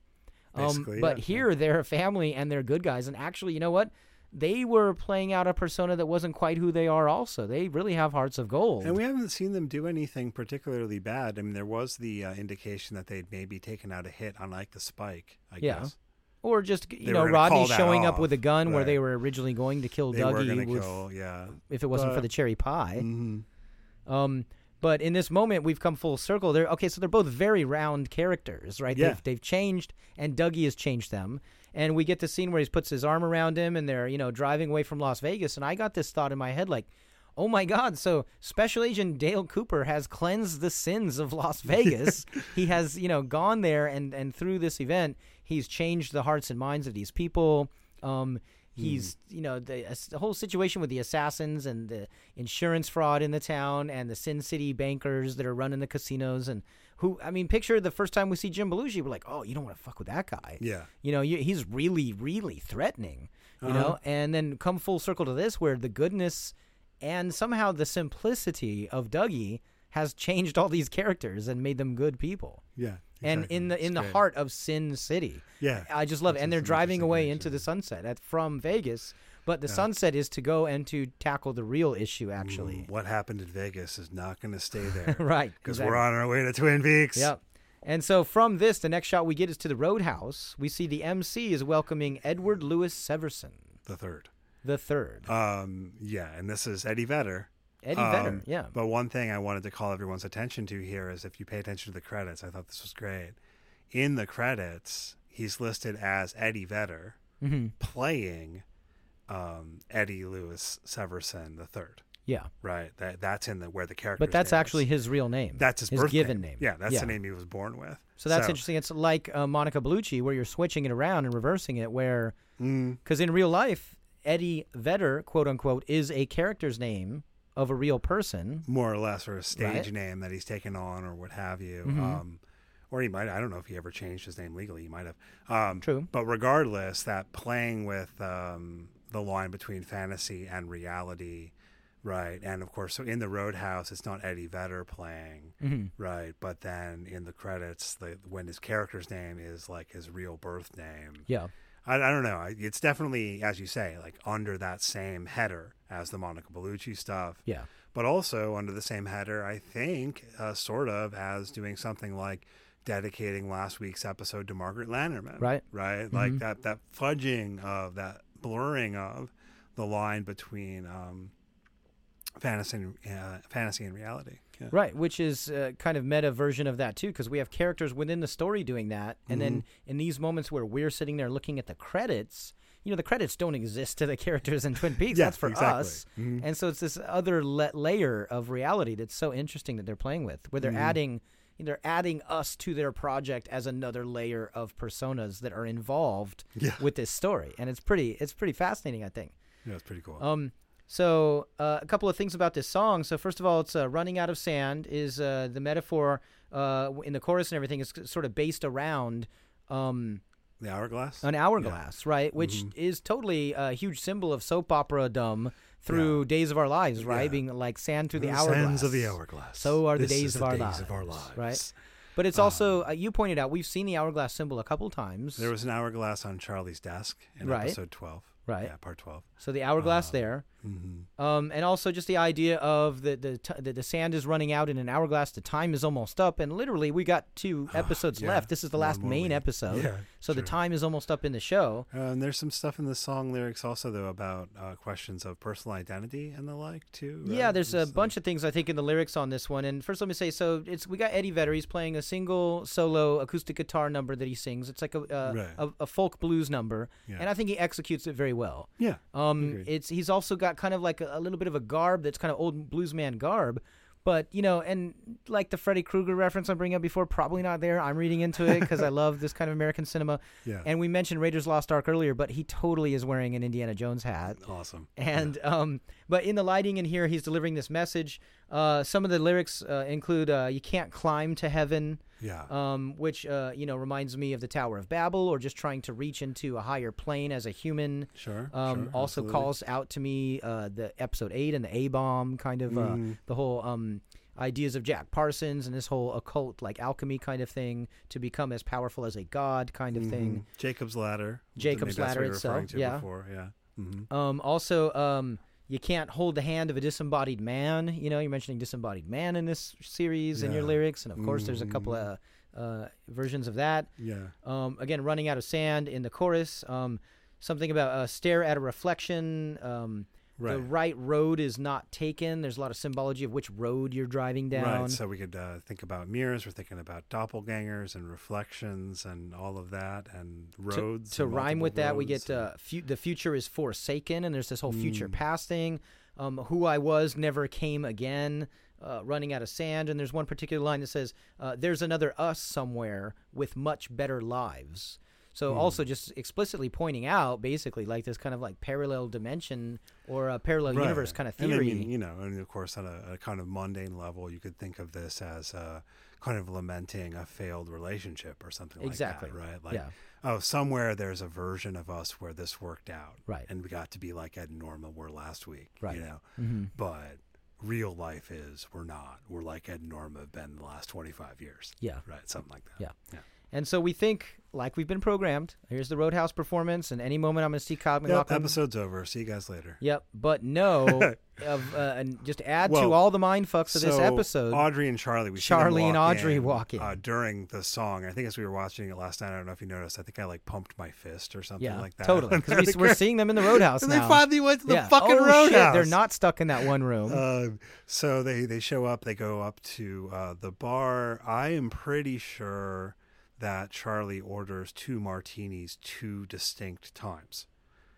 Maybe he's just trying to order twice, but it seemed to me like he communicated the order twice. Yeah, I thought, there's already, the bar is filled with people, and it's one of those moments where you walk up behind somebody and order over their shoulders, and he puts up his hands, and his hand, and he says 2, and but either he wasn't heard, or there's something in a glitch of a duality or something. I'm reading it the second way, but decide for yourselves. So they end up getting a seat at the bar. The song ends. There's the clapping. Audrey's looking around. I got the idea that Audrey's there looking for Billy, of course. Well, so she's I'm supposed to be there looking for Billy. Right. You're supposed to be there. Yeah, and Charlie explicitly says that before. And so it's been prescribed to her to go there to look for Billy, right? And so I'm thinking, are we about to see Billy? Is she looking for Billy? She's looking around. Yeah. And in this moment, the martinis come. Charlie says, "Here's to us, Audrey." And she says, "Here's to Billy." And she clinks her drink to his. She drinks, but Charlie doesn't. He sits there still. Then the MC comes in again. Eddie Vedder's finished, and the MC says, "Now, ladies and gentlemen, the Roadhouse is proud to present Audrey's Dance." Audrey's Dance, yeah. What the fuck? Yeah, what the happening? hell? Now worlds are breaking down, and fourth walls are shattering and collapsing. Music hits. I love this song. This Badalamenti song, right? Yeah. I mean, which is a song she danced to in the Double R in the original series, right? And it hits and like everyone clears the floor right, and makes the space. And then Audrey gets up and she goes out there and she starts doing Audrey's dance. Yeah, she looks tense. Charlie's looking at her. The way that the crowd moves away is like really clear space. Here comes Audrey. And she goes out. The theme starts. She's dancing on the floor. Similar moves to what we saw her dancing in the Double R before. Absolutely, yeah. And correct me if I'm wrong, but we did not only see her dancing to the jukebox in the Double R. In the original series, was there some other moment, maybe in Ben's office or something, where we're seeing her dance also? To this song?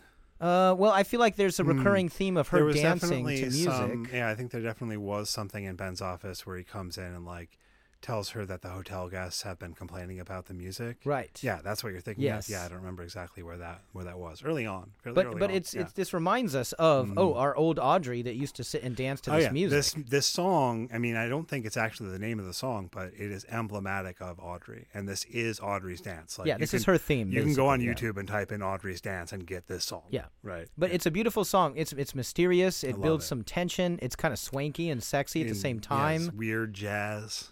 Yeah. So she's dancing to it. The room, basically a spotlight turns on her, and everybody's focused on her. The room itself, the crowd around that has cleared the way, they're all swaying in unison around her.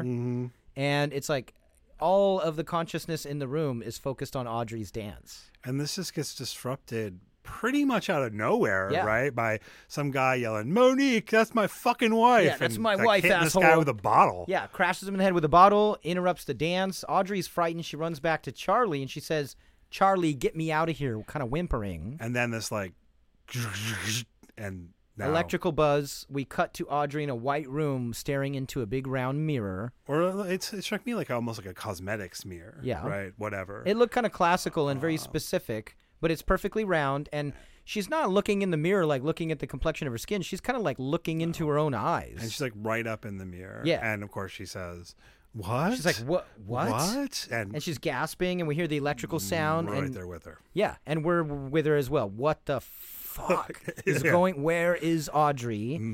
And this is everybody's theories that they've theorized on this. There've been so many, from coma to dreaming to whatever.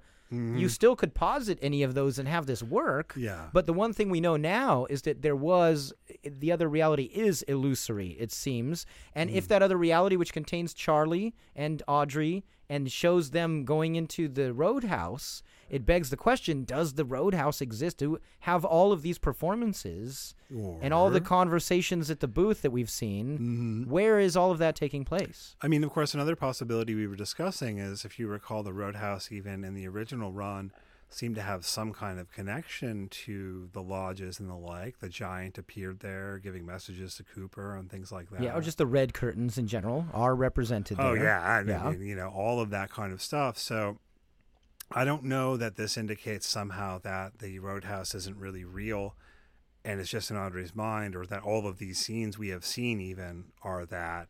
It seems pretty clear to me that the Roadhouse is real. I mean, James and Freddie were there, and other people have been there. So what exactly is going on? I'm still not sure, but I'm excited about it. I don't think it's as simple as she's in a coma. Yeah, I don't either. like that. I kind of think possibly now this is also the episode where we find out that Mr. C did in fact probably rape her, and she gave birth to Richard Horn, but maybe Mr. C has trapped her somewhere in some sort of like psychological prison. Some further trauma, some further event. We have the mention of taking Diane to the convenience store. Maybe something similar has happened with Audrey. That electrical noise indicates something along those lines. So a couple things to discuss here. That electrical noise did remind me of the exact same high current noise that we hear the woodsman when Mr. C is going to visit Philip Jeffries. Behind the tube radio, he cranks a switch and we hear that sound. Right, which a couple of things we didn't catch about that last week. One is that the amp, the radio amp thing, seems to be the exact same one as from the older footage of the woodsman in Fire Walk with Me. So like maybe this is the same guy, just now he's like sooty. Yeah. But the other was about the jumping man's face. Yes. Right? Where we see Sarah Palmer's face actually overlaid in that moment. Yeah, and if anyone hasn't heard about this yet, you can find images on the web and a slowed down video on YouTube and so on. That's fascinating. How does the jumping man factor into all of this? I don't know, but I We think don't know. I for some reason I have this thought that the Jumping Man might be more representative or almost symbolic of a kind of conduit Yeah. or something, Yeah. rather than thinking of the Jumping Man as a being. I think of the Jumping Man more as representative of something like this. I'm not sure exactly why. Maybe part of it's the mask, the fact that we see that mask on other people, like the Tremont grandson Or the monkey. the monkey, right? Yeah. And things like that. So I don't know, but the fact that Sarah Palmer's face was there in part 15, Yeah. that does seem significant, and I'm sure is something we'll be thinking about as we live the rest of our lives.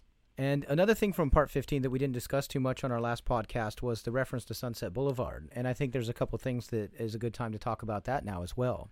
Well, yeah, particularly now we're thinking about Audrey. I mean, insofar as Sunset Boulevard, really centers around Norma Desmond's kind of delusional reality, Yeah. right? That she was a star, but she still believes she is a star, right? Don't call it a comeback; it's a return. Yeah, it's a return. Even That though line. she's been gone out of the spotlight for 25 years. Correct. Right, and Yeah. so on. Yeah. So there's a lot so of many similarities things. involved with that, and the idea that some names, you have Norma Desmond, you have Gordon Cole named in there, just in the line of kind of shout outs and homages to the different directors that Lynch has always appreciated. It is an on-screen presence of Cecil B. DeMille calling for Gordon Cole. Right, and the film itself, directed by Billy Wilder. I mean, Sunset Boulevard, it's known as one of David Lynch's favorite films. Yeah. And of course, like Sunset Boulevard, Mulholland Drive, both like the twisting road where there's an event with a car that leads to some other story. Well, and all of the stuff we've been talking about the line between fantasy and reality and the blurring of that line. Yeah. And also the fact that Sunset Boulevard is a, spoiler alert. I think there's been enough time. If you haven't seen it in the past 60, okay. Is a film that is narrated by a dead man. Yeah. Right. And you get the messing with the time where Yeah. you're telling the story and you're hearing it unfold from the perspective leading up to it. Right. pretty But then fascinating. he's also telling you things after his own death, basically. Yeah, where is right? where is the narrator in that moment? What time yeah, space so- continuum does that narrator live Yeah, on? that kind of question I think you can certainly see Lynch playing with here. Yeah. I mean, all over the place, really. But if we were talking about Audrey in particular, there's maybe some level there Yeah. where, like, is Audrey maybe sort of dead? Is she in some sort of lodge space? Mm-hmm. I mean, the other thing that makes me think about the lodges is that when the credits roll, you've got the red curtains and everything, but you also have that song that she danced to backwards. Yeah, playing right? backwards. So Yeah. I'm definitely thinking something lodgy. And one other, just to mention it real quick, one other thing that happens in Sunset Boulevard is that when our main character approaches Norma Desmond for the first time in this very Yeah. mysterious way, he's kind of trying to get away from the law. It reminded me of James's exploits with Evelyn. Oh, God. But of course, like Yeah. Mulholland Drive, like the similarities that I mentioned. But when he first goes in and approaches and gets inside of her home, Yeah. he sees her dead monkey. And That's true. she's got like this monkey that has been maybe a tulpa for her fans or whatever you would Right. say. Yeah.